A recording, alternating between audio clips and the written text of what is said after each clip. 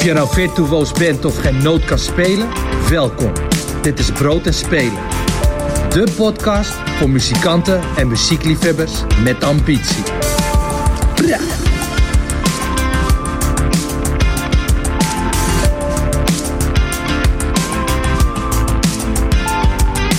Welkom bij Brood en Spelen, de podcast voor ambitieuze muzikanten, nieuwsgierige liefhebbers en leergierige muziekstudenten.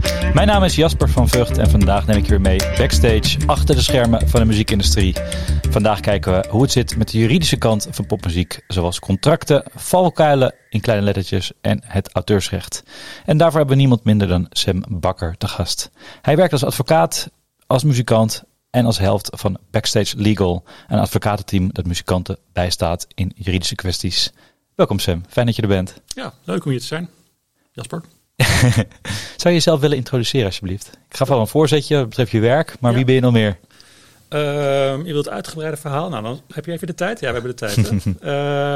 Je hebt het al gezegd, ik ben nu bijna 12 jaar advocaat in de rechtsgebieden, arbeidsrecht, auteurs- en naburenrecht. Daar heb je natuurlijk als muzikant heel veel mee te maken. En AVG, daar adviseer ik ook veel over. Daar gaan we het misschien straks nog over hebben. Ik maak nog steeds muziek. Eigenlijk heb ik een soort primeur. Want ik speel in een band die heet Apocalypse Hipster. Goeie naam. Goeie naam, toch? En dat gaat heel goed. En we gaan werken zowaar naar een plaat toe. We zijn nog niet aan het optreden, maar daar kunnen we het er later over hebben. Voordat ik het daar helemaal voor over. Maar ik dacht, het is een leuke primeur. Ja, zeker. Te vertellen. Want ik heb eindelijk op een niveau bereikt. Ik denk van, nu wordt het lekker, deze muziek. Dus kan ik wel gaan vertellen dan tijdens Brood en Spelen. Maar ik was eerst even het algemeen over mezelf aan te vertellen. Ik heb natuurlijk vroeger bij de band César, ik noem nu even César, gespeeld. Ook platen gemaakt. En daar liggen mijn wortels, dus in de cultuur. Dus ik heb nog steeds een groot deel van mijn klanten die zitten in de culturele sector. Dat is niet alleen muziek, het kan nog veel breder zijn. Dan moet ik ook zeggen, arbeidsrecht, dat is ook binnen de entertainment sector, maar dat kan er ook ver buiten liggen. Ik heb deze maand heb ik 3 zittingen gehad. 2 waren muziek gerelateerd, procedures die ik heb afgerond. Maar 1 arbeidsrechtelijke en dat stond heel ver weg van de entertainment. Dus weet je, ik adviseer binnen het culturele sector, maar ook af en toe ver daarbuiten. Het is een beetje gewoon wat op me afkomt. En dat heb je ook niet altijd onder controle als advocaat. En buiten advocaat en muzikant, ik heb vroeger veel les gegeven bij In Holland. Dat doe ik af en toe nog steeds wel, freelance bij In Holland Rotterdam. Ook bij creatieve opleiding, ook over juridische zaken. Precies op die gebieden ook, arbeidsrecht, auteursrecht en AVG. Dat vind ik leuk om te doen ter afwisseling. Want ik heb vaak hele loodzware dossiers op mijn letterlijk en figuurlijk op mijn bureau liggen. En dan is het fijn om af en toe even een lesje te geven. Ik doe het wel online, want ik heb vaak de tijd niet om dan helemaal naar Rotterdam heen en weer te gaan. Maar daar hebben ze daar wel begrip voor. En ik heb allerlei toezichtstaken en bestuurstaken daaromheen. Dus zo ben ik samen met Martijn ook van de Grap bestuurder bij de Popcoalitie. Ja, met onderdeel van de Popcoalitie namens de sectie makers. Ja, ik vertegenwoordig de makers binnen de Popcoalitie. Leuk om te doen. Dus ik ben ook wel, dat is wel een duidelijke kleur van mij. Ook in mijn advocatenwerk. Ik sta ook zeker platenmaatschappijen bij en uitgevers. Maar ik zijn ook vaak makers die ik vertegenwoordig. Ook in procedures. Ook omdat ik daar gewoon veel affiniteit mee heb. Nog steeds. En dat werkt wel goed, merk ik. Want als ze weten dat ik daar een groot verleden in heb, dan merk ik wel dat mensen er graag bij mij terechtkomen. Omdat ik dan dezelfde soort taal spreek, et cetera. Ja, je kent het klappen van de zweep. We willen er graag heel veel meer over weten. Ja. En het is ook hele ingewikkelde materie, vind ik. Ja. Zeg ik als niet-jurist. En om je beter te begrijpen, zou ik je allereerst willen vragen om wat dichter bij de microfoon te praten. Sorry. Ja, dat geeft niet. Maar al die ervaring heb ik het nog steeds niet door na al die jaren. Nee, goed. Goed dat je het zegt. Ja, backing vocalist, kan je dat veroorloven, toch? Klopt, maar ik ben nu lead vocalist. Dus het is goed dat je deze les even leert. Nou, hartstikke goed. Hey, op je website heb ik even gekeken. Daar schrijf je hebt ervaring met adviseren en procederen in de rechtsgebieden arbeidsrecht, intellectueel eigendomsrecht en privacy. Nou, die privacy, AVG had je het al over. Hè? Daar hebben we allemaal mee te maken met websites en zo. Maar wanneer krijg ik met deze rechtsgebieden te maken als ik nou beginnend muzikant ben met grote ambities?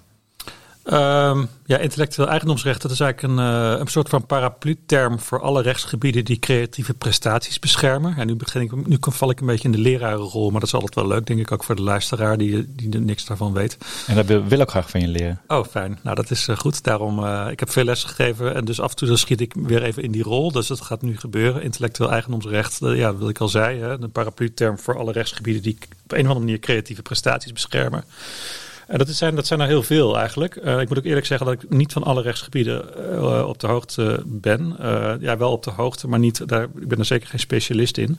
Bijvoorbeeld octrooirecht, dat staat ver van me af. Dat is echt voor technische uitvindingen. Je hebt hele advocatenkantoren die alleen maar daarmee bezig zijn. Dat is ook een hele gespecialiseerde materie. Merkenrecht, daar heb ik al wat in gedaan. Daar kan je als band ook mee te maken krijgen natuurlijk. Als je een logo hebt of een bandnaam, et cetera. Je moet gelijk aan de Rolling Stones denken met die tong. Ja, bijvoorbeeld. Hè? Ja. Dat soort zaken, dat heb ik in het begin van mijn advocatuur wel gedaan. Ook van die inschrijvingjes. Ik moet zeggen, mijn collega Sander, die zit daar beter in. Dus als ik zoiets binnenkrijg, dan speel ik het naar hem toe. Auteurs naar burenrecht, daar heb ik veel mee te maken. En mijn expertise zit ook heel erg bij het collectief beheer. Omdat dat collectief beheer, dan moet je denken aan organisaties als Buma Stemra, Sena, Norma, dat zijn die van belang zijn in de muziekscene. Maar je hebt er nog veel meer. Je hebt er iets van 20 voor allerlei andere auteursrechtelijke gebieden. En die expertise, die heb ik. Ja, ik ben vroeger natuurlijk zelf ook nog steeds lid van Buma Stemra en Sena als muzikant en Norma. Maar ik heb ook een tijdje bij dat is ook wel een leuke achtergrondbagage, het College van Toezicht voor Auteursrechten gewerkt. Dus voor de luisteraar die daar nog nooit van gehoord heeft, schaam je niet. Het is een heel klein clubje in Amsterdam, maar er zit dus een toezichthouder boven al die collectieve beheersorganisaties die ik net noemde. En die zit in Amsterdam en dat valt onder het ministerie van Justitie. En zoals de autoriteit persoonsgegevens bij de AVG houden zij toezicht op wat collectieve beheersorganisaties doen. Want daar gaat nog wel eens wat mis en er verschijnt nog wel eens wat in de krant. In het verleden over CEO's van Buma Stemra is het nodige verschenen. Nou, dan moet je als toezichthouder daar wat mee. Maar dat is een taak, maar dat is nog veel breder dan dat. Daar heb ik ongeveer 3-4 jaar gewerkt. Dat was een interessante ervaring. Maar toen merkte ik wel dat ik op een ander vlak, dus mijn expertise op het gebied van collectief beheer begon daar wel erg toe te nemen. En dat was ook wel nuttig. Ik moet eerlijk zeggen, in het begin toen ik muzikant was en rechten studeerde, toen ik voor het eerst hoorde over dat soort organisaties, toen viel ik een beetje van mijn stoel. Want ik vond het gewoon een heel raar idee dat als je liedje op de radio werd gedraaid, dat er ergens een organisatie was die daarover ging incasseren. En dat je dat dan op je rekening kreeg als auteur. Ik dacht meteen van, hoe kan dat eigenlijk? Nog steeds vaak als ik studenten daarover vertel, dan krijg je natuurlijk altijd snel de nodige vragen. Hoe doen ze dat? En er is een hoop grijs gebied. Dat is er ook. Hoe doen ze dat, Sam?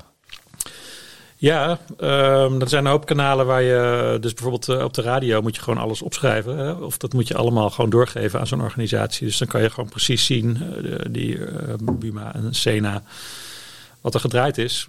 Dat is vrij duidelijk. Dan daar incasseren ze over. Dus hangen ze een bepaald tarief aan. En dat wijzigt ook weer jaarlijks trouwens. Ik kan dus nu ook, want ik ook vaak die vraag krijg van hoeveel is dat dan? Maar die tarieven die veranderen heel regelmatig. Dus dat kan ik ook niet zo uit mijn hoofd. We moeten dan denken als je liedje op de radio wordt gedraaid. Stel, 538 draait jouw liedje, Apocalypse Hipster. En hoe weet jij nou dat jouw liedje wordt gedraaid? Of hoe weet Buma Stemra dat? Die krijgen dat, die radiozenders zijn verplicht om dat door te geven in ieder geval. Oké, dus die geven door naar Buma Stemra of aan jou. Hey, we hebben je nummer gedraaid. Ja, dat zijn laten we zeggen, de betrouwbare stromen, hè, de informatiestromen. En ze zijn er nog wel wat meer. Maar je hebt natuurlijk ook, dat kunnen ze niet voor alles doen. Kijk, Buma gaat dus over openbaarmakingen van muziek. Dus alle tracks die eigenlijk gedraaid worden in zalen en zo, die betalen allemaal Buma. Maar die kunnen dat niet, die geven dat natuurlijk niet allemaal door aan Buma Stemra. Nee, dat is monnikenwerk. Ja, dus Buma heeft een Sena, die hebben een soort van systeem daarvoor. Maar goed, daar kan je vooral vraagtekens bij zetten. Want het komt er wel vaak op neer dat ze een soort schatting maken van wat het meest gedraaid wordt. Hè? En zo wordt dat dan in rekening gebracht. En dat is natuurlijk een soort van grijs gebied. Aan de andere kant is het goed dat die organisaties er zijn. Want daar leven ook wel aanzienlijk veel singer-songwriters van. En muzikanten. Zeker als je wat gevestigder naam bent. Hè? Dan dan kan je daar een aardige boterham mee verdienen. En nou ja, zoals jullie ook wel weten, het leven in Nederland als een muzikant is financieel vrij taai bestaan. Dus het is een belangrijke inkomstenbron. Ja, hey, en je zei ook dat je zelf ook lid bent van Buma Stemra. Dat je ook ingeschreven bent bij Buma Stemra, Sena en Norma. In ieder geval Buma Stemra en Sena, zover ik weet nog. En Norma, dat was ik denk, ik heb het al lang niet meer gecheckt. Dat moet ik binnenkort weer eens gaan doen als het weer wat serieuzer wordt. Maar ik geloof bij die 3, dat zijn in ieder geval als muzikant wel de belangrijkste waar je geld vandaan kan halen. Ja, en hoe bedoel je geld vandaan halen? Moet ik daar bij ze aankloppen van, ik krijg geld voor jullie? Ja, bij Buma moet je wel lid zijn. Ja. Je moet wel lid zijn. Ja, en eigenlijk, dat is een goede vraag. Want Sena heeft een soort van brengplicht voor als je niet aangesloten bent. Sena zit weer anders in elkaar dan Buma wat dat betreft. Maar je kan beter zorgen dat je aangesloten bent bij Sena. En dan is het weer van belang hoe je ingeschreven staat. Want Sena is er voor uitvoerend kunstenaars. En nu ga ik wat dieper voor de luisteraar. Voor uitvoerend kunstenaars en fonogrammenproducenten. Uitvoerend kunstenaars... dus Sena is voor naburengerecht, Buma Stemra voor auteursrecht, openbaarmaking en verveelvoudigingen. Ik blijf even nu bij, ik kan niet hele colleges over geven, maar ik blijf nu even bij Sena. Je kan je als uitvoerend kunstenaar inschrijven. Dus dat wil zeggen, als je een bepaald deeltje op een opname hebt ingespeeld, een gitaartje, zoals ik met Cesar vroeger deed, dan ging ik bij Sena inschrijven als we een plaat hadden gemaakt voor backingvocalen, zoals je net al zei. Dat deed ik bij Cesar, basgitaar. En af en toe nog wat andere dingen. Af en toe speelde ik een gitaarpartij. Af en toe soms zeker leadvocaal bij Cesar. Nou, dan had je dus een aardige verdeling. En zo deden mijn bandleden dat ook. En dan krijg je op basis daarvan uitgekeerd. Nou, wat heel veel mensen, en zeker heel veel muzikanten vaak niet weten, is dat je ook als fonogrammenproducent, dat is een moeilijke term, maar dat is eigenlijk degene die investeert in die plaat. Die krijgt ook geld binnen via Sena. Wat is een fonogram, godsnaam? Het klinkt echt heel erg oud. Ja, dat is die wet dateert van begin jaren 90. En de vraag is nu laatst het ook steeds meer van, is dat nog wel van de tijd? Want er is natuurlijk heel veel veranderd als het gaat over opnames. Vroeger had je dure platenmaatschappijen waar die geld investeerden. Dat was ook allemaal duurder. Dus daar kon je ook praten over een risicovolle investering waar het gaat om opnames. Maar tegenwoordig maakt iedereen steeds meer zelf opnames. En daarom vertel ik het ook. Hè. Dus voor de makers die luisteren is dat altijd wel belangrijke informatie. Ik vertel het ook altijd in colleges. Als je nou zelf je opname maakt, vergeet jezelf niet als fonogrammenproducent in te schrijven. Want dat ben jij dan. Want jij eigenlijk zelf, jij verschaft die opnameapparatuur aan. Dus jij kan je ook als fonogrammenproducent inschrijven. En dat, stel je voor dat je een hit maakt, dat kan aanzienlijk uitmaken. Nou weet ik niet precies wat er gebeurt als je vergeet je als fonogrammenproducent in te schrijven. Maar dan loop je misschien het risico dat die geldstroom weer ergens anders heen gaat binnen Sena. Ja, je kan volgens mij nog tot 3 jaar na afloop inschrijven. Ja, dat is waar. Ja, dus dan krijg je met terugwerkende kracht dat bedrag uitbetaald. Ja. Ja, en wat je zegt is eigenlijk, stel dat ik een plaat maak op mijn, weet ik veel, met Logic of Pro Tools of zo, of weet ik veel, een ander programma waarmee ik beats maak. En ik maak daarmee een track en ik breng die uit. Dan ben ik zelf ook de fonogrammenproducent. Ja, dat klopt. En vroeger was het dus de fonogram. Het is inderdaad een heel ouderwets woord. Maar ik zeg het toch maar even bij het beestje bij de naam, hoe je ook wil zeggen. Maar fonogram, zo staat het in de wet. Fonogrammenproducent. Dus de producent is dan de partij die de risicovolle investering neemt in de opname. En wat dan precies die opname is, daar is juridisch in het verleden ook veel over gesteggeld. Maar het komt er nu op neer dat alles wat online min of meer openbaar wordt gemaakt, dat is allemaal opnames die daaronder vallen. Dus eigenlijk elke opname die je maakt en die in de handel komt, als het ware. Daar kan je lang over discussiëren of dat wel goed is of niet. Maar dat gaan we nu niet doen. Dat is in principe beschermd door de wet nabuurgerechten. Ja. Dus dat is wel goed als je serieus popmuzikant bent, om dat wel waarvan op de hoogte te zijn. En je juist bij een organisatie op een correcte manier bij Sena daar, of in ieder geval zo volledig mogelijk te registreren bij een organisatie als Sena. Net zoals bij Buma moet je ook zorgen. Maar dat is toch wat overzichtelijker. Het algemeen, dat gaat wat minder snel mis. Omdat de meeste mensen, kijk, Buma en Stemra, dat is eigenlijk één organisatie. Dus als je aansluit, dan dat is één aansluitformulier. En bij Sena, wat ik al zei, die stroomgeld, daar zijn soms mensen niet zo van op de hoogte. Dus, ja, de producentenaspect, wat je net zei. Als je zelf je platen hebt betaald, als je hem zelf met je vakantiebaantje bij elkaar hebt, de opname bij elkaar hebt verdiend, in plaats van dat een platenmaatschappij jou geld geeft om die plaat te maken. Precies. Ja. denk dat het de gemiddelde luisteraar inmiddels al een beetje duizelt. Het is een complexe materie. Ja. Het heeft allemaal te maken met die rechten. Mm-hmm. Ja, je noemde naburig recht en auteursrecht. Waarom is het zo belangrijk voor muzikanten om daar iets van af te weten? Ja, ik moet je eerlijk zeggen, toen ik dus helemaal in begin jaren 90 begon met César. Ik studeerde wel rechten, maar als je een rechtenstudie doet, dan zijn dit typisch van die vakken die je als keuzevak doet. Dat is een eind van je studie. En omdat wij op een gegeven moment best succesvol waren, ben ik ook gestopt met mijn studie. Dus ik kreeg die informatie pas terwijl ik al bijna César had afgerond eigenlijk. Maar het is belangrijk omdat je je bewust bent ten eerste van, hopelijk krijg je contracten aangeboden. Je kan het ook allemaal zelf doen, maar het is ook wel fijn als je partijen hebt die goed in die business zitten, die betrouwbaar zijn en hun werk goed doen, daar een goed contract mee sluiten. En daar begint de verwarring meestal al. Ik weet nog wel dat wij in het begin EMI Publishing was geïnteresseerd in ons. En terwijl we hadden zoiets, we waren net begonnen, dus wat die zo, te gek. En, we worden getekend. Joepie! Maar toen, wat teken je eigenlijk precies? Dan krijg je het al. Publishing. Publishing wat? Wat is dat dan?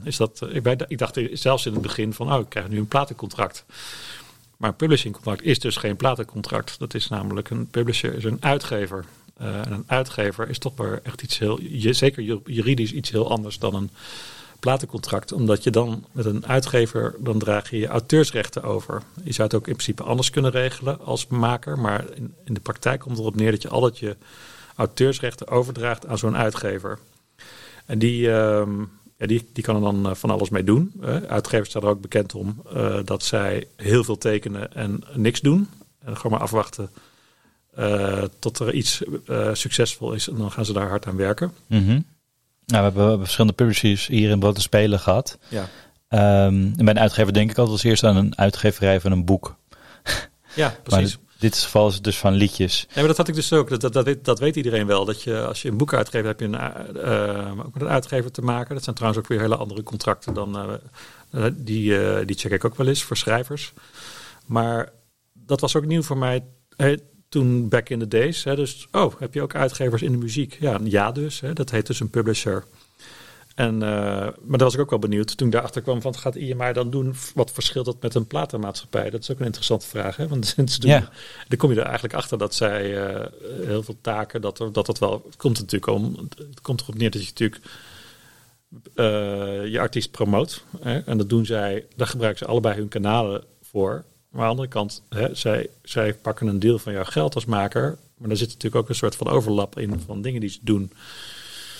Dan moet ik wel zeggen, om een voorbeeld te geven waarbij het dus heel goed uitpakt. Ik heb ook een soort van sync-project. Six Dev heet dat. Ja, ik ga het er toch even over hebben. Want dit is wel, nu we het er toch over hebben, is dat... en ik had een plaat gemaakt in mijn César-periode met een goede vriend van mij, Remco Schouten. Die heeft een studio in Amsterdam, de Eilandstudio. En ik ken hem als geluidstechnicus, was hij van César lange tijd. Maar vooral van Pavement, een van mijn favoriete bands van de begin jaren 90 nog steeds. En dat is een goede vriend van mij ondertussen. We gingen samen muziek maken. We hebben een soort van blues dance plaat gemaakt. En dat was een hele leuke plaat. Maar op een gegeven moment, dat was een heel lang project, ingewikkeld. Heb het afgerond en ik dacht van, dit is niet nou een project waar ik heel veel live mee wil gaan spelen. En ik had toen weer mijn zinnen gezet op andere projecten. Maar Remco was wel een uitgever geïnteresseerd. Dus toen hebben we onze rechten overgedragen aan die uitgever.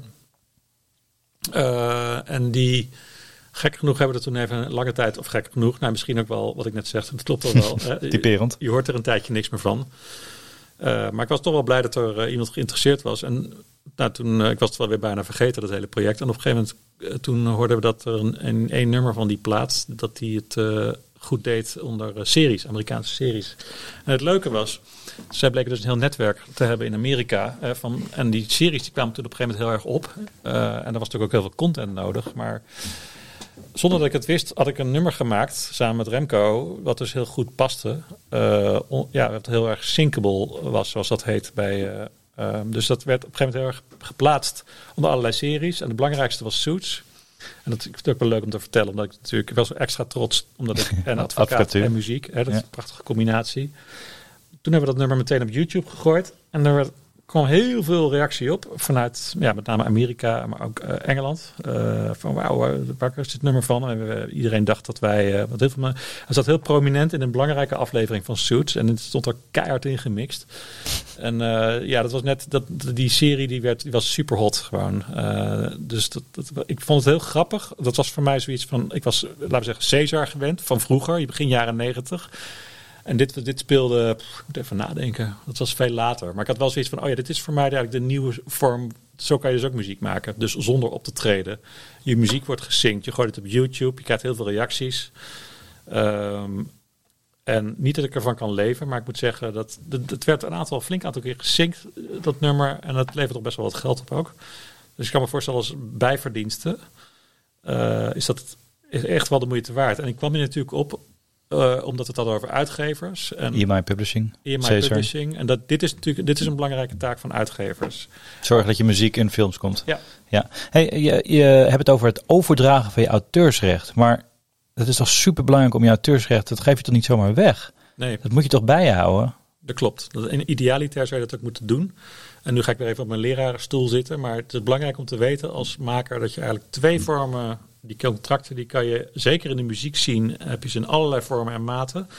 In de boeken zien bijvoorbeeld is er werkt meer vanuit een standaardcontract. Maar daar ga ik het niet meer over hebben. Maar het is in ieder geval als maker heel belangrijk dat je eigenlijk globaal gezien 2 manieren hebt om die rechten te exploiteren. Eén daarvan, die noemde ik al, overdragen. Dat betekent, soms vallen mensen nog steeds van hun stoel als ik dat uitleg. Maar zo werkt het wel dat je je rechten gewoon echt weggeeft. Van de ene partij A naar partij B. Daar kan je natuurlijk een vergoeding voor krijgen. Of een flat fee of nog iets dergelijks. Maar dat betekent dat je daar eigenlijk verder niet zoveel juridisch niet meer zoveel over te zeggen hebt eigenlijk. Maar de andere is licentie. Licenseren. En licenseren is eigenlijk een ander woord, of een duur woord voor toestemming geven. En het grote verschil is... Met toestemming geven blijven de rechten bij jou als maker. Ik geef jou toestemming, Jasper, om mijn liedje voor 3 jaar te gebruiken voor dat en dat programma in Nederland. Dat is vaak, dan ga je daar voorwaarden aan verbinden. En als dat klaar is, en dan kan je nog exclusief licenseren of non-exclusief licenseren. Exclusief, dan zeg je van, dat mag jij specifiek doen voor dat programma. En dan moeten anderen vanaf blijven. Non-exclusief wil zeggen dat ik het zowel voor Jasper doe als jouw collega. Dat is dan non-exclusief. Nou, ik ga niet te ingewikkeld maken. Dit is duidelijk. Maar juridisch het grote verschil is eigenlijk dat jij wel rechthebbende blijft als je dat doet. Als licentiegever, zoals dat heet. Overdraagt, dan ben je het echt kwijt. En dat maakt juridisch... veel uit. En dat moet ik wel zeggen, dat moet je natuurlijk nooit doen. Aan de andere kant, als je beginnende maker bent, dan is het ook vaak take it or leave it. Dus als jij, bijvoorbeeld had ik het over EMI Publishing, dat was natuurlijk een reus, toen in ieder geval. Dat zit nu onder Sony volgens mij, whatever. Maar dus als bandje ben je blij dat je getekend wordt. En dan ten eerste begrijp je het vaak niet wat erin staat in de overeenkomst. Dat is natuurlijk wel inderdaad wel relevant dat je dat begrijpt, dat onderdeel. Maar je zit ook vaak in een take it or leave it positie. Want voor jou 10 anderen, zeggen ze dan. Maar dat wil niet zeggen dat ik vind die bewustwording wel belangrijk. Dat je bij muzikanten. En het probleem is, het is een oerwoud. Het is een ingewikkeld. Ik heb er ook heel lang over gedaan om het echt goed te doorgronden. Dat hele juridische stelsel. Want het auteursrecht, daar kan je een cursus in doen. En de meeste mensen hebben ook wel van Buma Stemra gehoord. Maar als je die nabuurgerechten ernaast legt, dan wordt het gecompliceerd. Wat is nou bijvoorbeeld het verschil tussen die auteursrechten en naburige rechten? Nou, dat kost mij ook vaak wel tijd. Ten eerste om het zelf te begrijpen, heeft het een tijdje geduurd. En om het studenten uit te leggen, dat kost ook wel even, ja. Ja, je legt er net uit, als je een liedje schrijft, dan moet je bij Buma Stemra zijn.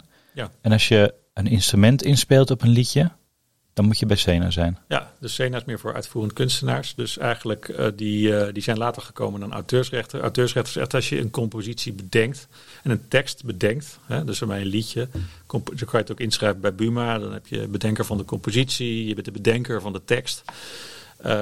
En Sena is meer, als jij een opname gaat maken, de rol die jij vervult in die opname. En die opname is eigenlijk het beschermde voorwerp in de wet naburige rechten. En als jij dus inderdaad een gitaarpartijtje op die opname maakt, of een zangpartij doet op die opname, dan is dat een andere geldstroom die je weer krijgt via Sena als jouw plaat wordt openbaar gemaakt. Dus dan krijg je dus de situatie dat als jouw liedje op de radio wordt gedraaid. De meeste mensen denken van, dat geld gaat naar Buma. Nee, er gaat dus ook geld naar Sena. Je krijgt dus, als je alles doet, hè, en het liedje schrijft, bedenkt, en je speelt al je dingen in op de opname. Dat betekent dus dat je geld krijgt via, en je nummer wordt openbaar gemaakt. Je hebt een hit, dan krijg je dus geld via Buma Stemra. En je krijgt geld via Sena. En als je hem ook nog eens zelf op je eigen laptop hebt gemaakt, of zelf de studio hebt betaald voor de opname, dan ben je ook nog eens producent. Ja, dan ben je ook nog eens producent. Maar je als producent, dan heb je, dat gebeurt natuurlijk best wel veel tegenwoordig. Hè, dat je al die rollen vervult. Dat is eigenlijk best wel normaal geworden. Ja. Waarom is het zo fucking ingewikkeld allemaal? Waarom is het? Ja, omdat dat is een goede vraag. Nou, ik vind het hele auteursrechtendeel nog niet zo ingewikkeld. Ik vind het meer naast naburengerecht, dan wordt het pas ingewikkeld eigenlijk. Ja, ik heb het eens gehoord van een collega van jou, die zei dat er, ik geloof, 23 verschillende lagen of schillen rond het auteursrecht zitten. Oh, dat zou ik wel eens willen weten welke lagen dat zijn. Ja, misschien zou je het zo kunnen interpreteren. Zo heb ik hem nog nooit gehoord in ieder geval. Maar het is inderdaad, en weet je, we hadden het over collectieve beheersorganisaties. Hè, als je dat een beetje wil doorgronden hoe dat werkt, dat heeft mij ook wel een tijd gekost in ieder geval. Die collectieve beheersorganisatie, ja, dus CBO. Ja, CBO, die geld dus incasseren voor alle openbaarmakingen. Dat zijn dus Sena en Norma en Buma. Ja, en Stemra. Kijk, Buma is voor openbaarmakingen, Stemra is voor verveelvoudigingen. Dus dat, vroeger was het dus zo, dat heet mechanical rights ook. Dus je hebt ook allerlei Engelse termen die er doorheen vliegen. Hè, dus dat moet je maar kunnen plaatsen. Mechanical rights.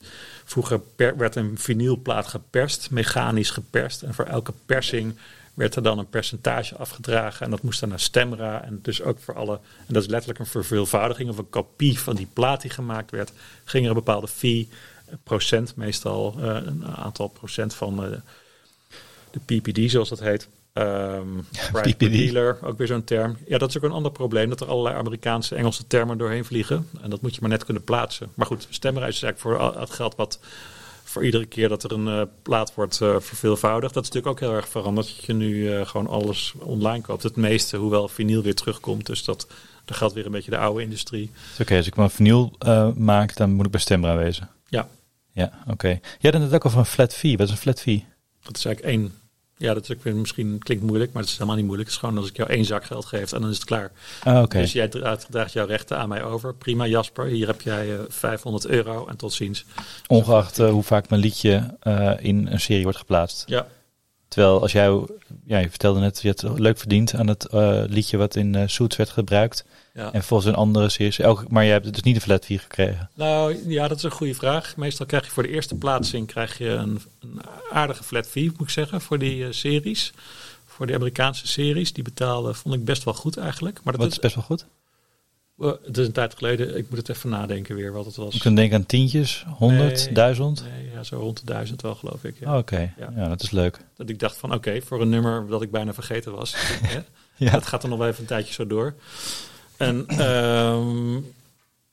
ik denk dat het ergens zo daar was. En het leuke is, dat is dan eigenlijk voor de eerste vastlegging betalen ze dat dan. Dus dat krijg je sowieso binnen. Mm-hmm. En dan moet je dat natuurlijk registreren bij Buma Stemra. Want dan zou je, laat ik het zo zeggen, daar ook weer geld over moeten vangen. Moet ik eerlijk zeggen dat viel een beetje tegen. Dus dan moet je, dat is soms lastig. Ook omdat dat heel veel internationaal wordt gedaan. Nou ja, maar dan wordt het dus ingewikkeld. Want wat ga je dan doen? Want dan moet je dus gaan bewijzen dat je nummer, want die Suits, dat is een serie die wereldwijd veel vertoond is. Dat kan niet anders.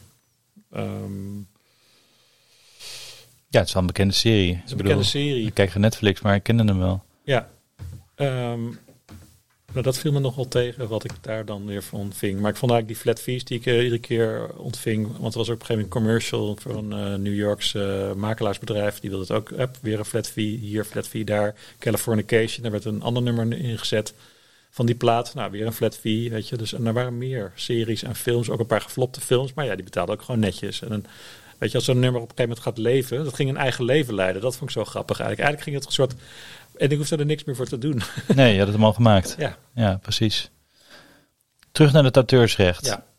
Ja. Dat overdragen heb je verteld. Je zegt dat is het take it or leave it.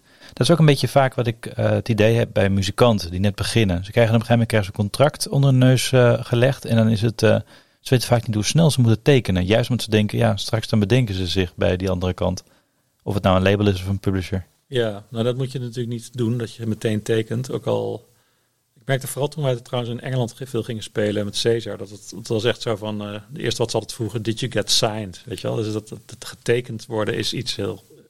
Eigenlijk als je al getekend bent, dat is al geweldig in Engeland. Omdat laten we zeggen, die scene-industrie is zoveel groter. Er zijn ook zoveel meer bands. Dus je bent al heilig als je getekend wordt door een beetje een cool label eigenlijk. Mm-hmm. Dat is een soort kwaliteitskeurmerk. Of dan wordt je serieuzer genomen. Dan gaan mensen anders tegen je aankijken. Omdat er zo ontiegelijk veel bands zijn. Maar terug naar dat tekenen, puur juridisch. Je moet daar... We komen er nu wel achter dat het een behoorlijk ingewikkelde... oerwoud is waar je in terecht komt als beginnende maker. En wat je ook niet meteen kan doorgronden. Dus je zal in ieder geval even de tijd moeten nemen van wat is dit? Hè? Want het is wel zo, ik zei het net over teken door Leave It. Maar je moet je wel bewust zijn van wat er in een overeenkomst staat. Want soms kunnen er dingen in staan die echt niet oké zijn. Hè? Dat bijvoorbeeld een label probeert al je Buma Stemra geld voor zover het mogelijk is te pakken. Of dus alles zich toe te eigenen. Dan moet je wel even zorgen dat je het of niet tekent, dat je denkt van nee, ik ga dit label niet in zee. Of er wel ervoor zorgt dat er een soort van iets van faire deal ervan gemaakt wordt. Ook al begin je, dan wil niet zeggen dat je alles per se moet weggeven. Nee. En trouwens, overdracht, dat is misschien een misverstand. Je rechten weggeeft. Bij een publishing deal is dat vrij normaal, maar daar kunnen natuurlijk wel voorwaarden tegenover staan die goed voor jou zijn. Dus dan komen de rechten wel degelijk bij een uitgever te liggen, maar je kan natuurlijk wel goede voorwaarden, dus voor gebruik van het werk, dat je daar gewoon een goed percentage tegenover stelt of een goed voorschot krijgt of iets dergelijks, dit en dat. Ja, dus als je zoiets groots als je auteursrecht weggeeft, dan moet er ook iets groots terugkomen. Het moet in balans zijn. Ja. Dat is eigenlijk wat je zegt. Ja, dan moet ik wel zeggen ook, dat is eigenlijk, het is natuurlijk, waarom is het zo ingewikkeld? Vroeg je al eerder.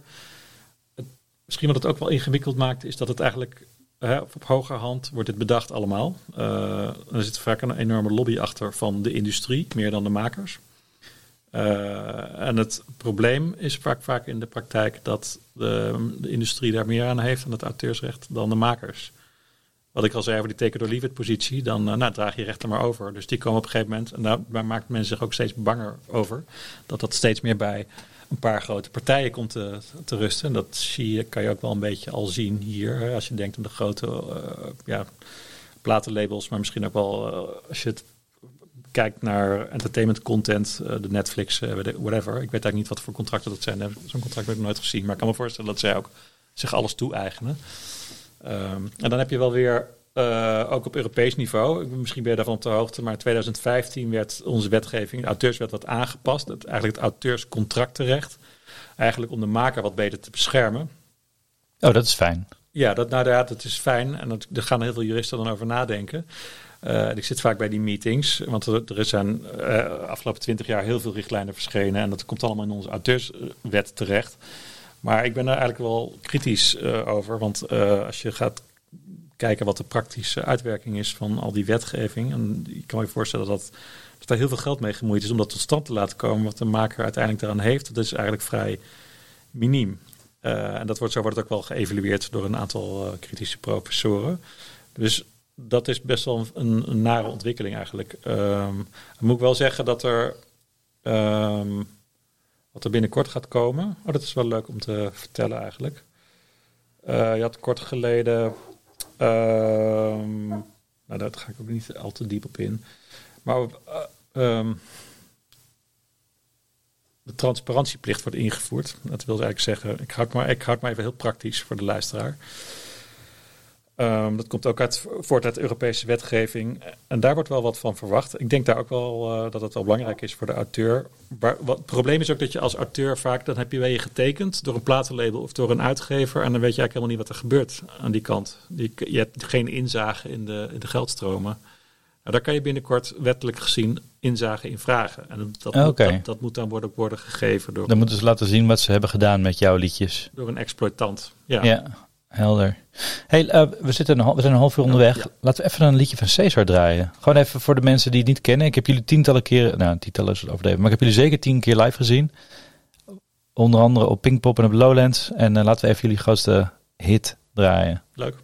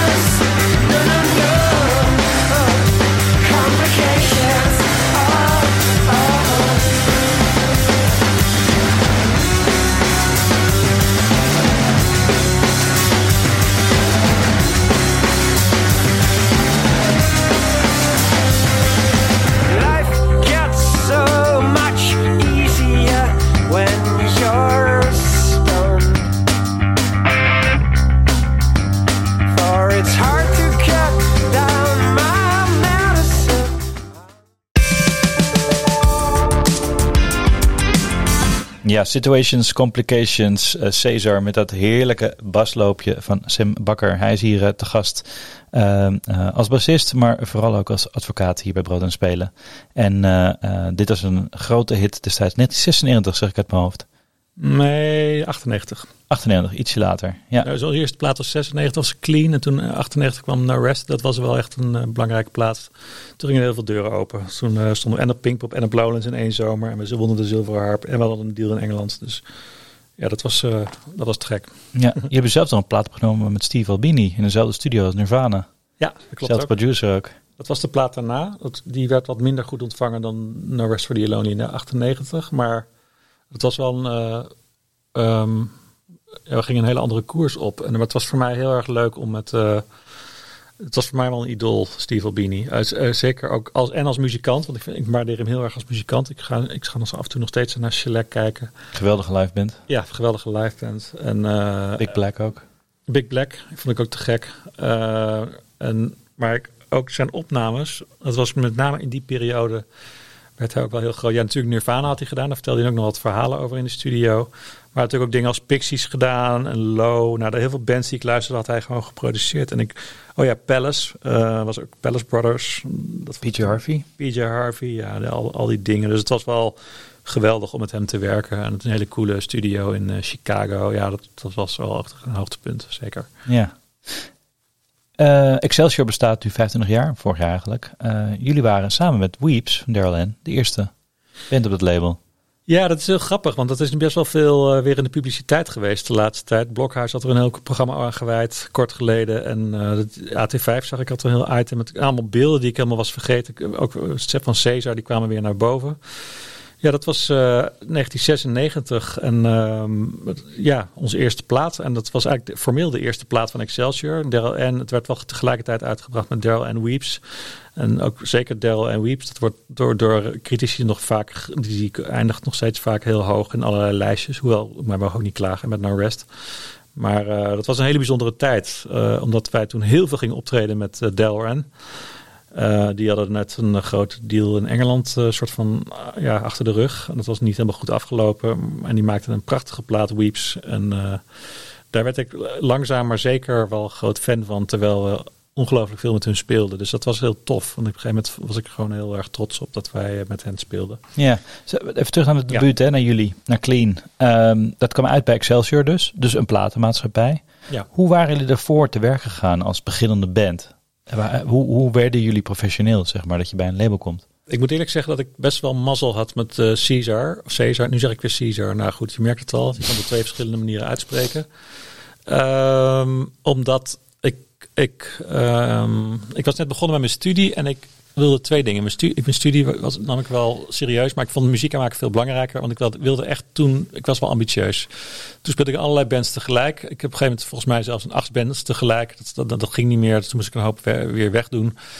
En ik dacht ook van het gaat ook wel om een netwerk. Dus sommige mensen zitten. En ik was toen ook wel. Ik was op de hoogte van Betty Serveert, die best wel groot aan het doorbreken waren toen. Ik had ze op Pinkpop gezien.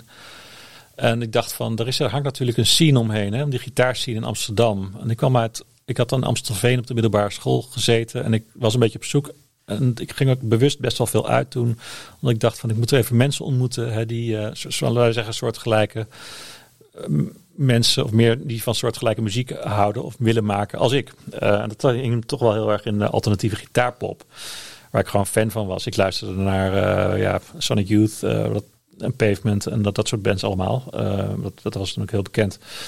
Maar het voordeel, toen kwam ik Roald toevallig in het café tegen en sliep in Arena toen. En zanger-gitarist van zanger-gitarist. En Marit, die zat er al bij. En het grote voordeel van hun is dat zij al... er was al interesse vanuit Frans Hagenaars. En dat was de producer van Betty Serveert. Die vond Caesar al heel erg leuk, maar er was nog geen bassist. En ik was eigenlijk gitarist. En toen zei ik van, dan ga ik wel bas spelen. Ik had al nooit bas gespeeld. Maar het voordeel... Dus ja, ik heb eigenlijk... viel ik wat dat betreft al in een gespreid bedje. Want we gingen demoen. Al vrij snel nadat ik de eerste repetities had gedaan. Toen belandde dat bij... En de boeker was ook al contact mee. Weet je, dezelfde boeker als... ook belangrijk, hè. Dus... En toen was er nog, eigenlijk de boekingen, dus Daryl ging optreden. Wij konden het voorprogramma doen, dus we stonden meteen al in zo'n beetje alle zalen van Nederland. Dus dat was al super begin. En toen was het nog het label. En Ferry en Frans die merkten dat soort muziek moeilijk te pluggen was bij labels op dat moment. Ondanks dat het wel populaire muziek, op een bepaalde manier wel populaire muziek was, maar ze hadden zoiets van, er moet gewoon een label komen voor dit soort goede bands. Dus toen kwam Excelsior. En dat waren wij de eerste platen die uitkwamen. En daarna werd het snel gevolgd door allerlei andere, door Johan, et cetera. Dus, ja, maar jullie worden dan professioneel, want je gaat dan een plaat uitbrengen. Dus wat voor moet je dan inschrijven bij de Kamer van Koophandel? Hoe gaat het met belastingen? Hoe word je, zeg maar, die zakelijke kant, hoe heb je dat opgezet? Wij hebben toen besloten, je moet dan wel even nadenken over hoe je dat natuurlijk doet. Dan moet ik ook weer, dus ook een beetje rechtsvorm. Dus je kan op verschillende manieren een rechtsvorm organiseren. Wij hebben toen een stichting gehad, waarbij dat is een rechtspersoon, dat is in principe zonder winstoogmerk, maar waar je dus wel gelden kan uitkeren aan bandleden. Maar dan moet je wel even goed over nadenken hoe je dat doet. Want je hebt verschillende rechtspersonen en dan moet je voor langs de notaris.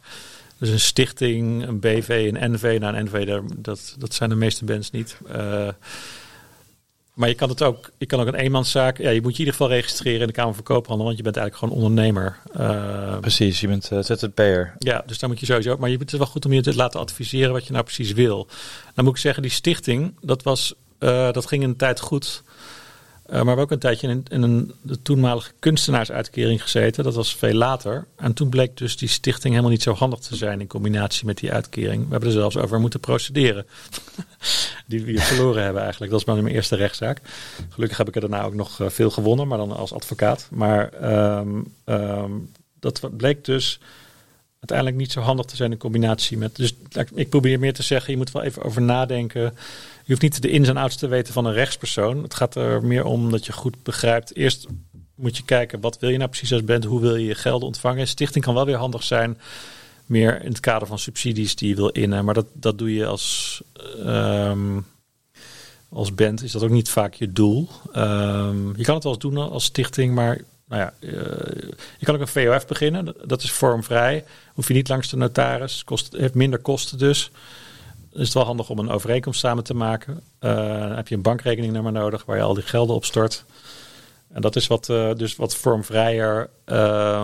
Maar dan juridisch qua aansprakelijkheden is het wat lastiger als er dingen misgaan. Dus als je als bedrijf groter wordt, eigenlijk moet je misschien vormvrij beginnen. Zoals iets als een VOF. Hoef je ook eigenlijk, dat kan je wel inschrijven bij de KVK, maar je hoeft er niet voor naar de notaris. En dan misschien als het groter wordt, dan moet je eens gaan nadenken van, moet het geen rechtspersoon worden, zoals een stichting of een BV, et cetera. Wat doen de meeste artiesten of bands? Dat is een goede vraag. Dat weet ik eigenlijk geen eens precies. Ik denk dat omdat heel veel. Nou ja, ik heb gesprekken natuurlijk wel. Ik moet eerlijk zeggen, ik ben ook niet zo iemand die heel veel over ondernemingsrecht adviseert. Maar in de praktijk, als ik er naar vraag bij artiesten, dan is het vaak. Ik merk ook vaak dat artiesten gewoon verschillende scharrels hebben, als het ware. Dus die spelen dan met die band en met die band en met die band. Dus het zijn toch een soort van eenmanszaakjes die bij verschillende projecten aanhaken. Je moet eigenlijk gewoon, denk ik, in dat geval een hele flexibele vorm nemen en dan toch een eenmanszaak. Want weet je, als je het over aansprakelijkheden hebt, die risico's zijn niet zo groot in het begin. Dus misschien als het gewoon echt groot wordt, dan moet je eens gaan nadenken over aansprakelijkheid. En als er dingen misgaan, en dan is het een rechtspersoon oprichten met een notaris erbij. Het is trouwens helemaal niet zo heel duur. Maar dan heb je dat dan heb je privé wat minder last, mochten er dingen fout gaan. Ja, maar daarvoor hoef ik jou dus niet in te huren, want je hebt vijf naar een notaris. Ik kan er wel bazaal iets over zeggen, maar welke rechtsvorm je moet kiezen, ja, soms dan praat ik daarover, maar dan verwijs ik liever door naar iemand die daar nog wat meer verstand van heeft. Ja. Wanneer moet ik jou wel inhuren als ik muzikant ben? Wat kan jij voor me betekenen? Nou ja, al die platencontracten, dus waar we het over hebben, beoordelen van een platencontract, of publishing deal, dat is vaak wat ik doe. Ik ben ook betrokken in procedures, waarbij ik artiesten bijsta. Dat kan op heel veel verschillende niveaus zijn. Dus ik was afgelopen tijd ook betrokken bij bijvoorbeeld een procedure waarbij iemand die in loondienst muziek maakte voor een werkgever, die een conflict daarmee had. En dat ging ook over auteurs. Nou, dat ging weer over een ander verhaal. Dat is best gecompliceerd om uit te leggen. Maar dus dat kan ook, hè, dat je als auteur in loondienst bent bij een werkgever. Mm-hmm. Dat is ook wel interessant trouwens wel voor de luisteraar om te weten. Dan moet je ook even goed kijken als je zo'n contract, een arbeidsovereenkomst aangaat. Want artikel 7 van de auteurswet zegt dat in principe is de werkgever dan de auteursrechthebbende.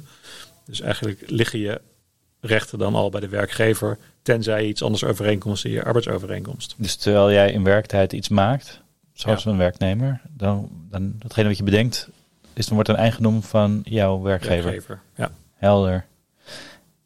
Veel muzikanten zijn huiverig voor contracten, hè? Dat is mijn ervaring althans. Ja.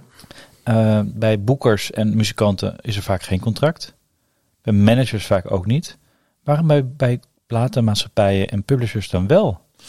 Nou, management kan ook wel hoor. Nou, die zie ik wat minder inderdaad. Maar dat kan wel degelijk. Ja, zeker wel bij grotere artiesten speelt het op een gegeven moment weer wel een rol. Wat voor fee krijgt een manager. Wat je ook heel veel ziet is dat gewoon het gaat uiteindelijk toch ook om de getallen. Ik heb ook een tijdje bij Sony Music, het label, gewerkt. En dan maakte ik al die contractjes. En dan de grap was op een gegeven moment van weet je, wat er al precies in staat, de getallen die zijn het belangrijkste. Want daar gaat het natuurlijk uiteindelijk vaak om. Wat is de verdeling, wat zijn de percentages?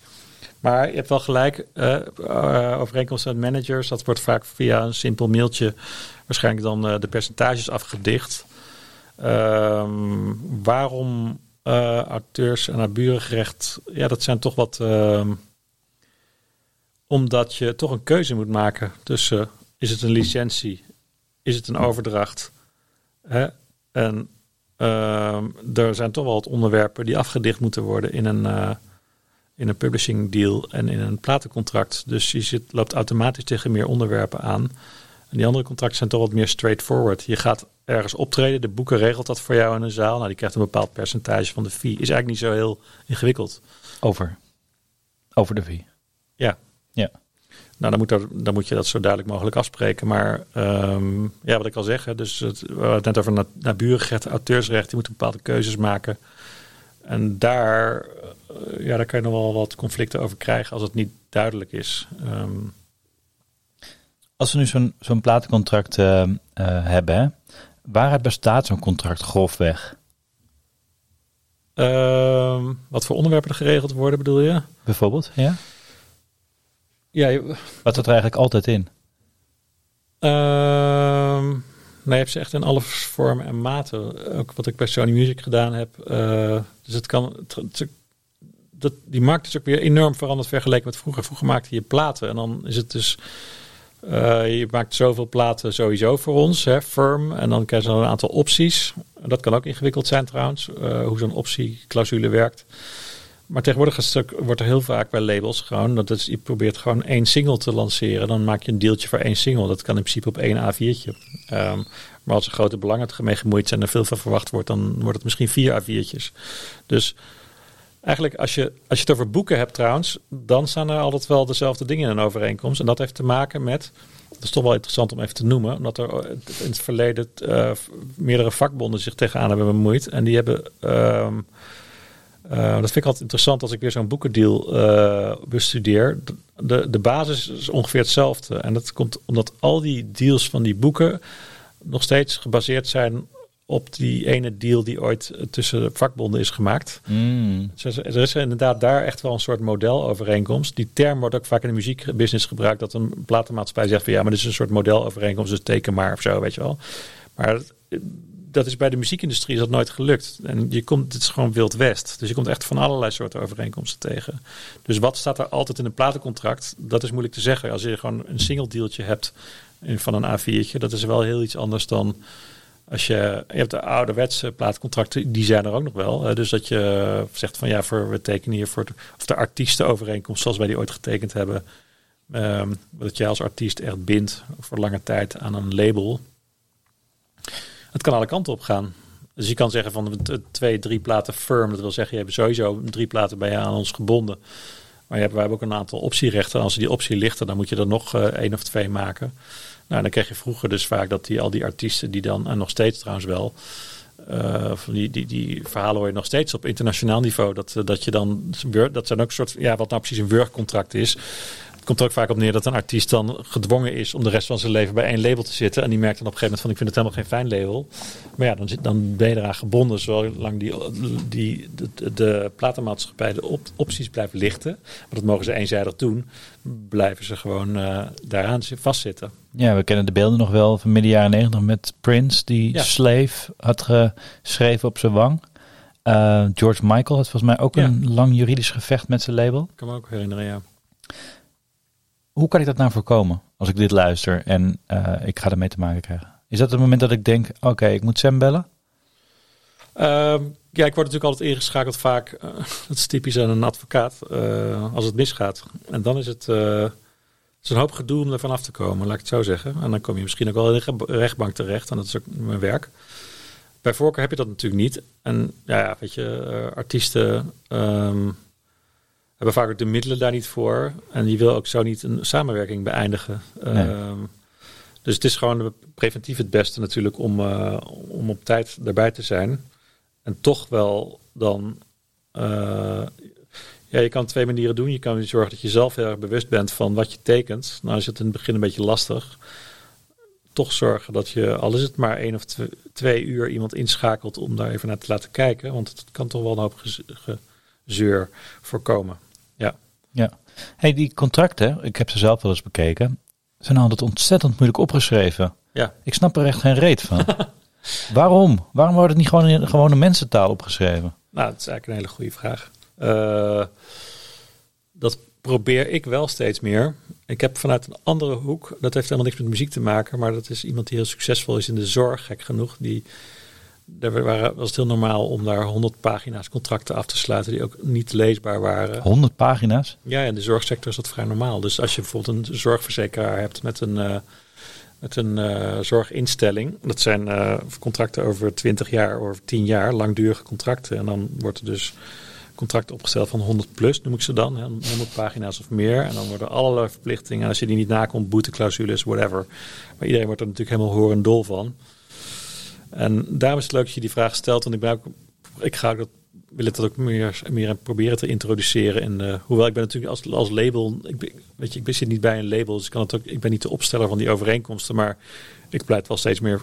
Het kan makkelijker, echt. Het kan eenvoudiger. Daar ben ik van overtuigd. En eigenlijk, waarom zou je, zeker als je langdurig met elkaar in zee gaat, dan zou het ook mogelijk moeten zijn, volgens mij, om in een paar A4'tjes op te schrijven.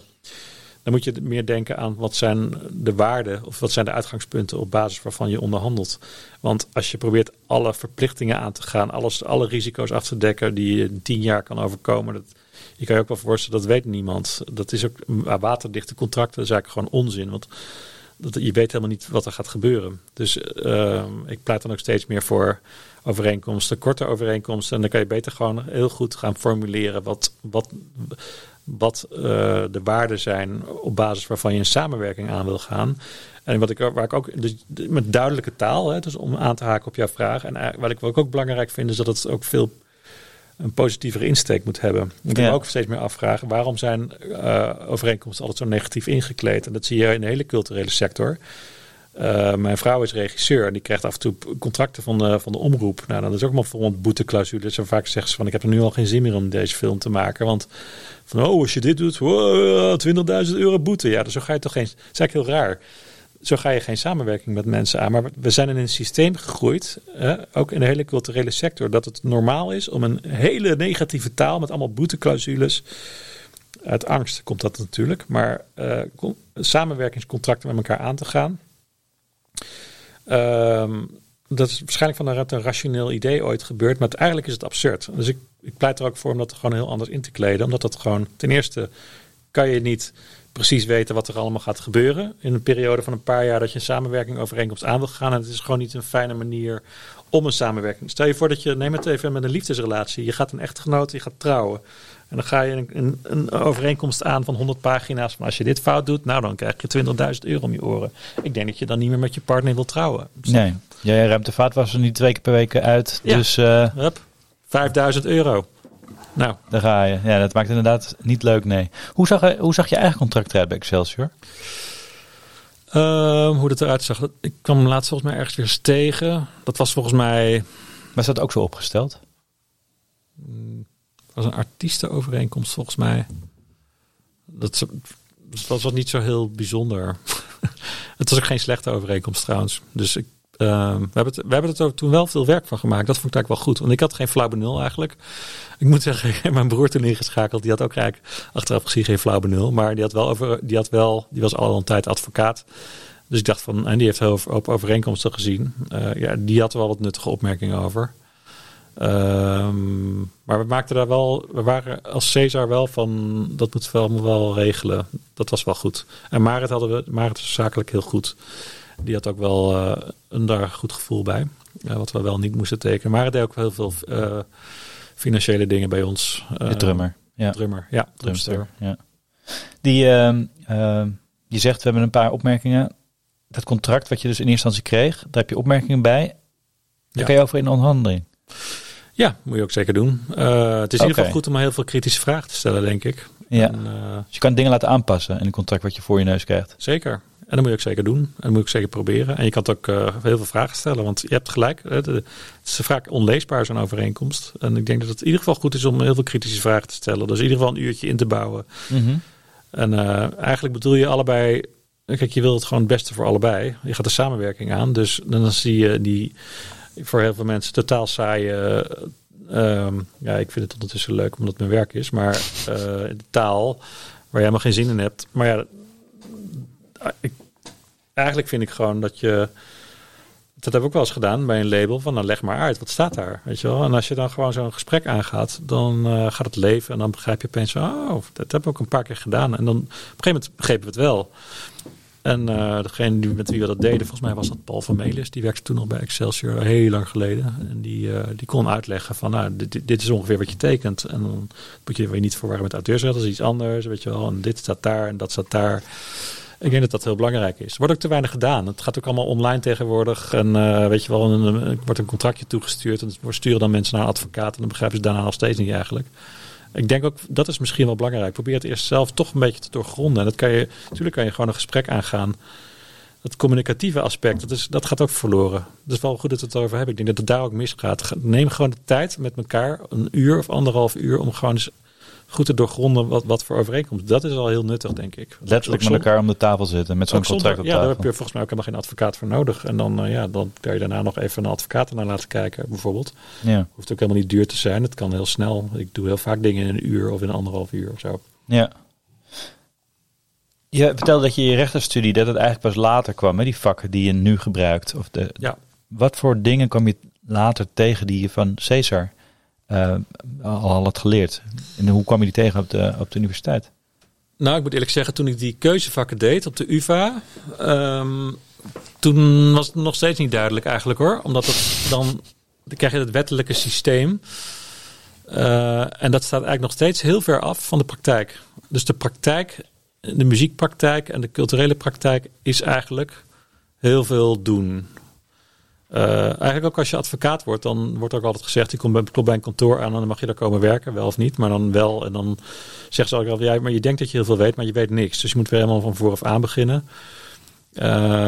Wat je niet leert op de universiteit is hoe zo'n platencontract eruit ziet. Daar gaan ze het niet over hebben. Wat je dus leert is dat de artikel 2 van de auteurswet, overdracht van rechten. En dan krijg je allerlei boeken daarover, artikelen van allerlei professoren die daar alles van vinden. Maar dat is wel interessant. Maar dat staat heel ver af van de praktijk. Dus eigenlijk daarna, om je eerlijk te zeggen, wist ik het nog steeds niet. Had ik wel auteursrecht gedaan, het keuzevak, en nabuurrecht. En wist ik wel iets van de systematiek. Maar hoe een platencontract eruit ziet, weet je nog steeds niet als je van de universiteit komt. Dat leer je pas als je zelf muzikant bent en er veel mee te maken hebt. Of als je aan de andere kant in een advocatenkantoor terechtkomt die daarin gespecialiseerd is. Dan komt dat voorbij. En dan kost het je echt nog jaren om dat te begrijpen. Ja. Nou, die jaren zitten er inmiddels in. Ja. Wat betekent die ervaring voor jou als advocaat? Dat je zelf in een band speelde en ook zelf auteur bent? Componist. Wat betekent dat? Je vertelde dat je zelf jargon kan spreken met je klanten. Maar wat betekent dat voor jou vakinhoudelijk? Nou, ik vind het eigenlijk wel dat realiseerde ik me eigenlijk nog niet zo heel lang. Maar het was wel het doel trouwens. Toen ik advocaat werd, dacht ik van... Je kan voor de grote bedrijven gaan... heel veel advocaten kiezen ervoor om grote klanten binnen te halen... en dan heel veel declareren. Advocaten denken vaak in zoveel mogelijk geld verdienen. Er hangt heel veel om advocatuur heen. Maar wat ook wel helaas soms waar is. Maar ik dacht van, ik ben ook wel iemand van de goede doelen. En ik moet me ook altijd in de buurt van mijn wortels houden. En dat is toch ook het makerschap. En daar heb ik gewoon nog steeds veel affiniteit mee. En ik vind ook vaak het hele leuke mensen die ik op mijn kantoor heb. En makers. En ik vind natuurlijk creatievelingen, daar heb ik gewoon veel mee. En ik ben nu wel in de positie gekomen dat ik merk dat ik die heel goed kan vertegenwoordigen. En dat vind ik wel heel waardevol. Omdat ik het goed begrijp wat ze doormaken.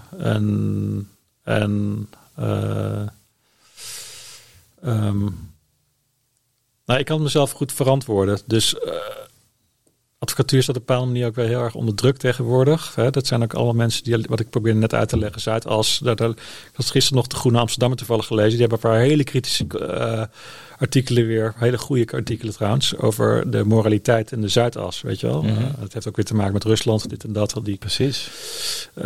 Daarom speelt het ook weer op. En ethiek in de advocatuur, dat is af en toe ver te zoeken. Dat is ook zo. Het gaat vaak alleen maar over zoveel mogelijk grote klanten binnenhalen. Het maakt niet uit wat ze doen. Maar als je daar heel veel geld op kan aftikken, dan ben je de king in je kantoor. Zo is het. En dat is natuurlijk best wel verwerpelijk. En ik ben blij dat ik een manier gevonden heb die ik mezelf goed kan verantwoorden van... dit vind ik belangrijk. En ik verdien er geld mee. Ik vind het een hele leuke manier van werken eigenlijk. Het fijne is dat je heel veel vrijheid hebt als advocaat. Dus je kan ook echt je passies nastreven. Maar dan moet je wel lef hebben. Dus je moet ook wel moed hebben. Want auteurs is ook niet de hele makkelijke weg. Omdat je moet ook vaak hebben ze geen geld, dit en dat. Maar ik sta ook altijd hele grote artiesten bij die wel geld hebben. Ja, en doe ik heel veel grote procedures ver buiten de entertainment. En zo compenseer ik dat met elkaar een beetje, weet je wel. Ja, wat grotere klussen die meer verdienen en wat kleinere waar meer passie in zit. Ja, maar bijvoorbeeld omdat ik die vrijheid heb, ik maak me ook heel erg veel zorgen over klimaatverandering. Dus ik zat in een expertteam kort geleden. Met allemaal juristen die zich daarmee bezig gaan houden. Je kan je toebewegen naar een gebied waar je interesses liggen. Snap je? Omdat ik die vrijheid heb. En dat is een ontzettend privilege. Maar dat is het grote voordeel. Dus met artiesten, dat hou ik altijd. En dat is niet alleen muziekartiesten. Maar ik sta ook het striptekenaars bij. Whatever. En het is heel breed uiteindelijk, auteursrecht. Maar je kan je klimaatverandering, dan ben ik nu aan het zoeken naar van hoe kan ik nou zorgen dat ik ondernemers bijsta die met dat soort dingen bezig zijn. Dat vind ik ook ontzettend boeiend. Ja. En dan kan ik mezelf ook goed verantwoorden, snap je? Omdat we denk ik in een tijd leven dat die activisme heel ontzettend belangrijk is. Ja. Nou, een van de zaken waar je nu mee bezig bent, is wel een ingewikkelde. Want dat heeft te maken met iemand die al overleden is. Ramses Shaffi. Nee, dat is niet zo. Degene die ik vertegenwoordig. Ja, dat klopt. Dat is Chris Pilgram. En die heeft een arrangement... Ramses Shaffi is overleden. Dat klopt. Maar die sta ik niet bij. Nee, dat snap ik. Okay. Maar het heeft er wel mee te maken. Het heeft wel mee te maken. Het is zijn liedje.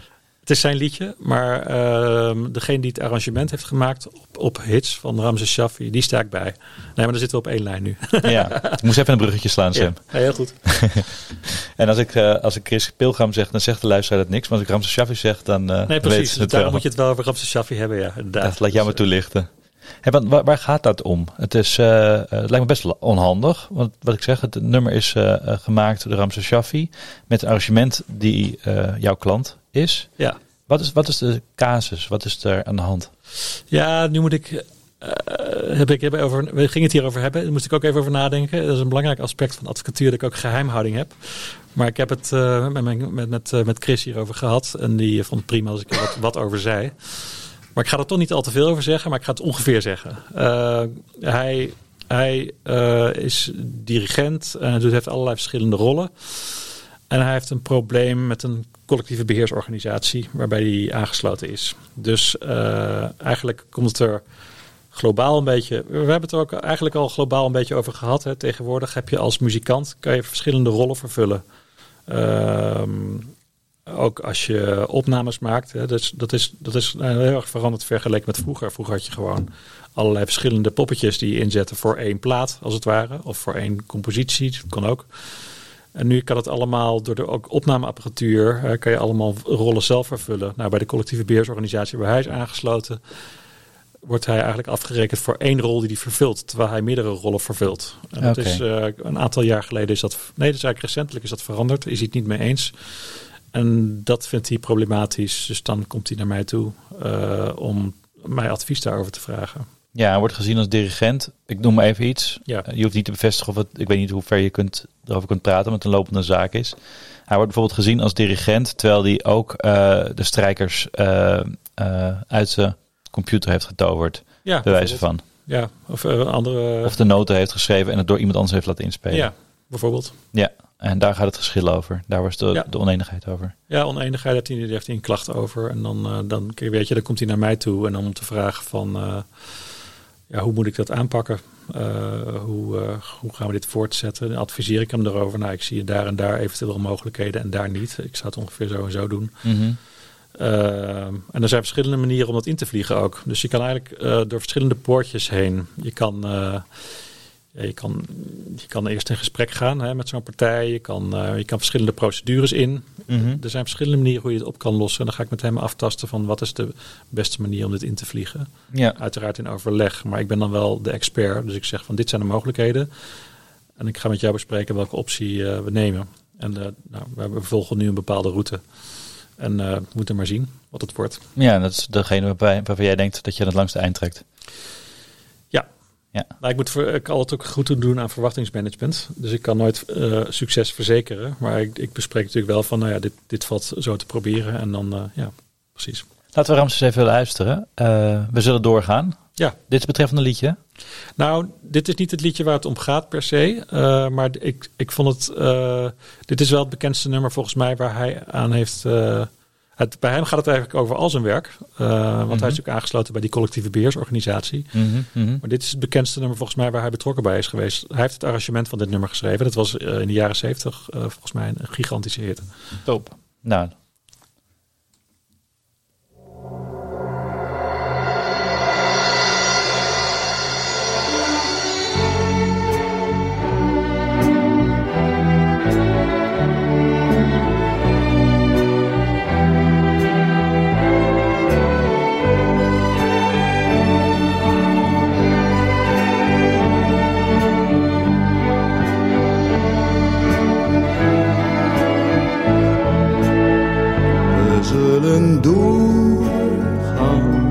Met de stootkracht van de milde kracht, om door te gaan in de sprakeloze nacht. We zullen doorgaan, we zullen doorgaan, tot we samen zijn. We zullen doorgaan, met de wankelende zekerheid, om door te gaan in een mateloze tijd. We zullen doorgaan, we zullen doorgaan, tot we samen zijn. We zullen doorgaan, met het zweet op ons gezicht, om alleen door te gaan in een loopgraaf zonder licht. We zullen doorgaan, we zullen doorgaan, tot we samen zijn. We zullen doorgaan, telkens als we stilstaan, om weer door te gaan, naakt in de orkaan. We zullen doorgaan, we zullen doorgaan, tot we samen zijn.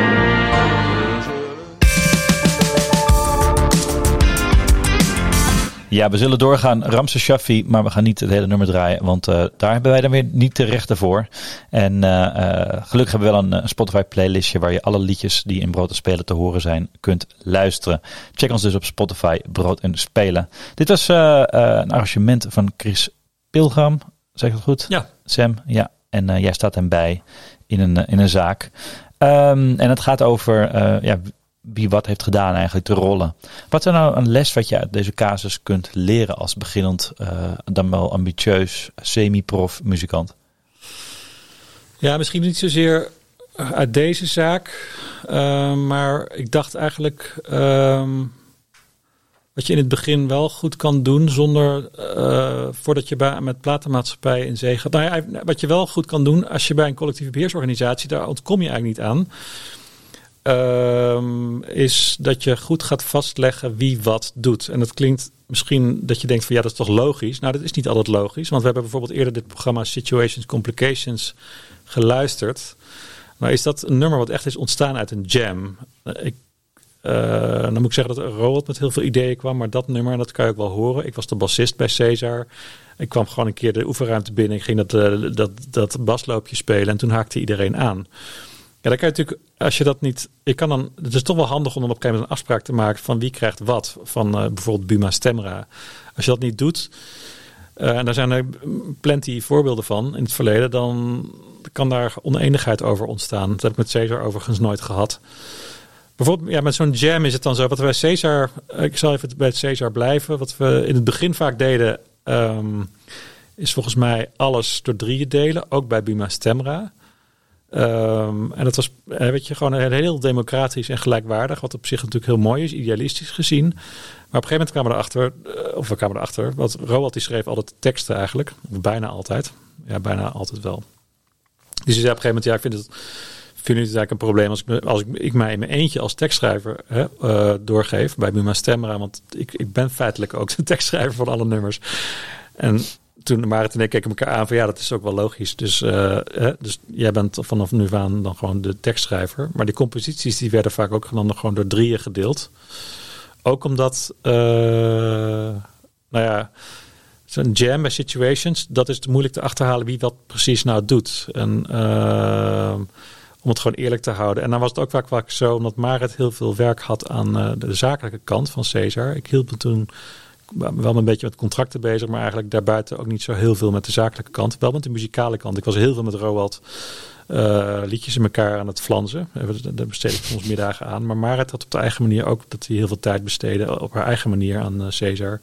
We dachten van, het is gewoon goed. Iedereen besteedt daar veel tijd aan. Weet je, Roald krijgt wat meer omdat hij ook de teksten schrijft. Het is ook een beetje een gevoelsding. Maar wat ik eigenlijk, naar aanleiding van jouw vraag, is het in ieder geval van belang om dat van tevoren wel helder te hebben. En het is ook echt wel goed om daar even voor te gaan zitten. En ik kan je ook voorstellen dat het per nummer nogal verschilt wie wat waarmee komt. Roald die kwam soms met hele affe nummers.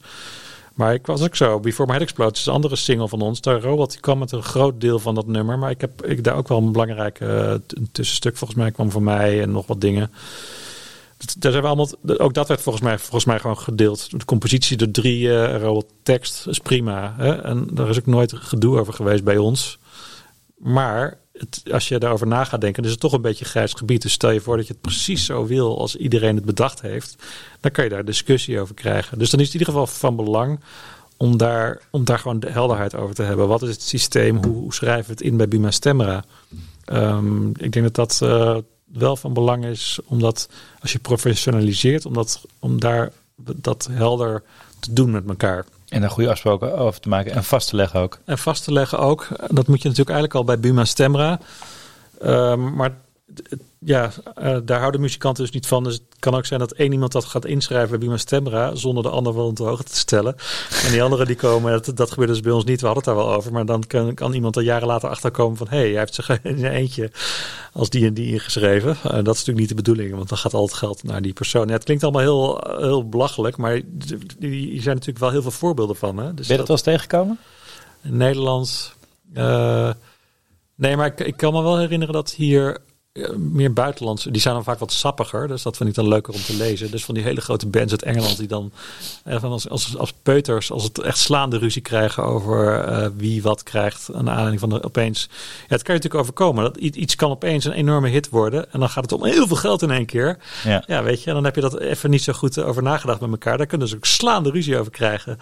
Je hebt soms inderdaad ook van die buitenlandse voorbeelden dat mensen er echt jaren later achter komen van dat iemand dan gesloten geld extra krijgt van een andere inkomstenbron. Hè? Misschien omdat hij als tekstschrijver of whatever als fonogrammenproducent ingeschreven. En de anderen die weten dat gewoon niet.